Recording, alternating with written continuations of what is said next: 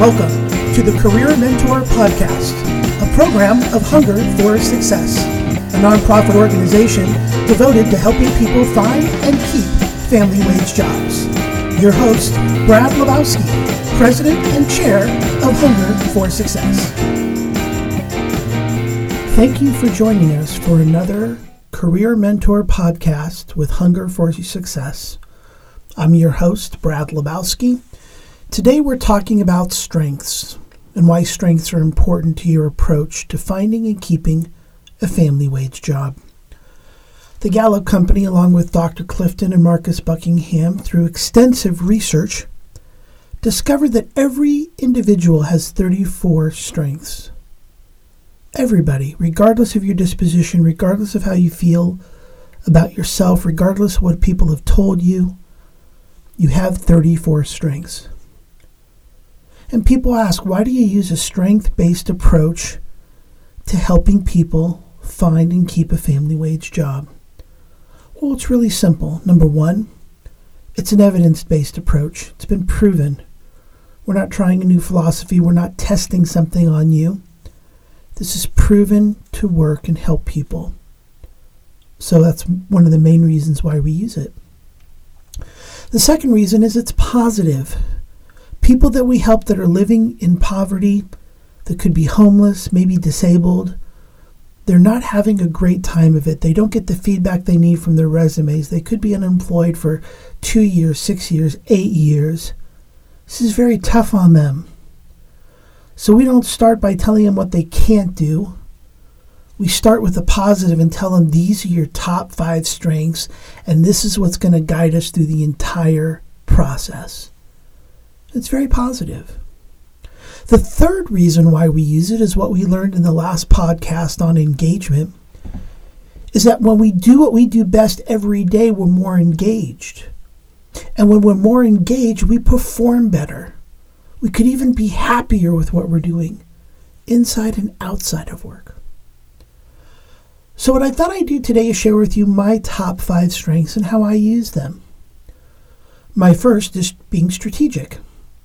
Strategic is my number one strength. Not only do I love to be strategic with businesses that I help, but also with individuals that I help. Doing a plan, coming up with strategies, researching and trying to really understand the problem so I can build strategies to solve it and have that solution last over time. I love doing that. I love working with people. I love collaborating with groups to build strategies.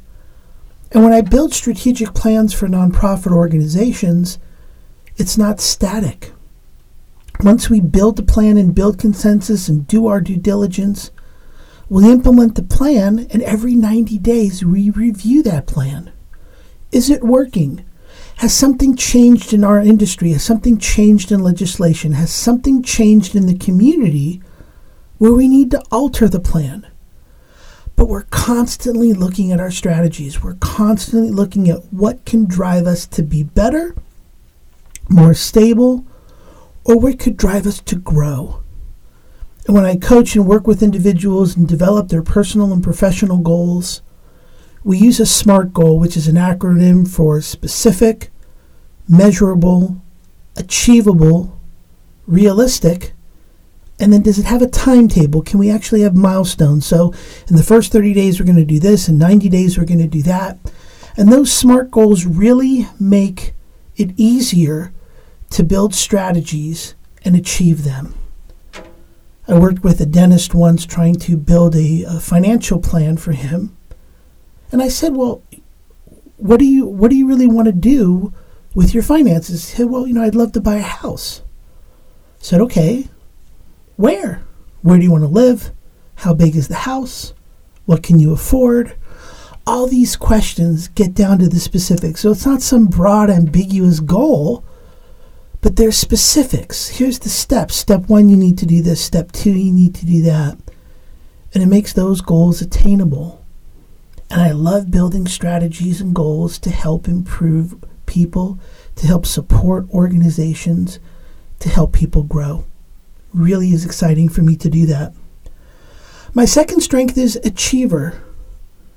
Now, when you hear that word achiever, you may think I'm a very competitive person, that I always like to win races and things of that nature.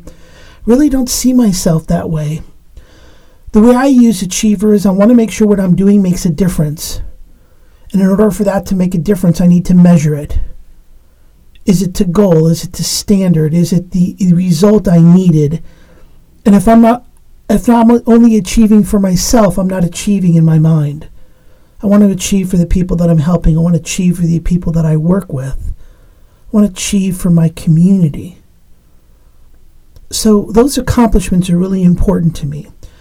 I also use that strength, achiever, in helping people develop 21st century resumes that are really engaging to that hiring manager. And what a lot of hiring managers do is they have these groups of people that have all done the same things. Just a bunch of tasks listed on a resume. They all do the same things. It's about what they did. But what hiring managers really want to know is how well you did it. What did you accomplish while you were at that particular job or in that particular energy? What are your achievements? So in the future podcasts, when we teach you about writing a really engaging resume, we'll be teaching you how to write accomplishment statements and really tell that hiring manager not just what you've done, but how good you are. And that's where I use my achiever theme as well. My third strength is arranger. I like to arrange people, projects, ideas in order to make the most impact to what I'm doing. And in a way, it's kind of organizing, and I'm good at organizing. I get a sense of how to follow up on things, what to prioritize. And even my wife will say, hey, Brad, can you come to work and help me organize this project or my desk or my workspace? And you have to be really careful, right? Because when you're working with people and teaching them how to arrange things, it can't be about the way you do it. It has to be about the way they're comfortable doing it. So I asked my wife, so what are you comfortable doing? Are you comfortable making lists? What files do you want in your desk versus in a file cabinet? And we work together based on her needs, her comfort level. And then we design a plan or strategy, if you will, around how to arrange her projects or her desk or her workspace in a way that's comfortable for her. It doesn't have to be about what I would do. It's about what's comfortable for her. So it's really important to listen and get direction before you arrange people or projects. My fourth strength is activator. I like to jump into action. I have a good sense of urgency. If somebody needs my help, I'm ready to go. But the people that I work with, our participants, have suffered some. Some have barriers, some are homeless, some are not fast to respond, and that's okay. So I have to make sure I'm not overpowering people with my activator role, my activator strength. I want to make sure that they understand I'm ready for them when they're ready, but that's okay for them to take their time. That I have a sense of urgency if they need help, that I will respond to them. But it's important that they know I'm ready and that it's okay to take time for them to be ready. My last strength is communication. I get about 150, 200 emails a day. I respond to everybody within 24 hours. I'm really good about that. I'm good about returning calls. I'm good about texting or calling or knowing what's best for each individual. But communication is the strength I feel like I have to work on the most, because you're never quite sure what that person has experienced in that day or that week when you're communicating to them. And part of communication is really listening more than talking.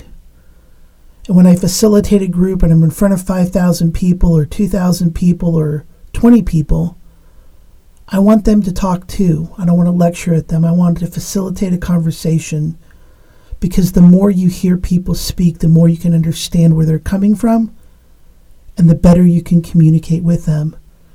And we practice with our participants. We want them to be able to tell us their stories, be able to share with us what hurts, what's bothering them, and what's working, what's helping them. Because that'll change our style of communication. It could change the mode of communication that we use. Maybe we need to meet in person to really get a bigger impact versus email or telephone. So while communication is my fifth strength out of 34, it's something I'm constantly working on. These strengths will be a theme throughout our entire program, and it's a very proven method and useful method in guiding you into building that career that you really want. Well, I want to thank you for your time today. This has been the Career Mentor Podcast with Hunger for Success. Look forward to listening to you next time, and have a great rest of your day.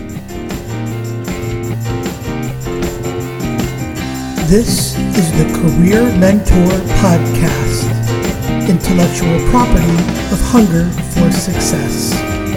All rights reserved, 2018.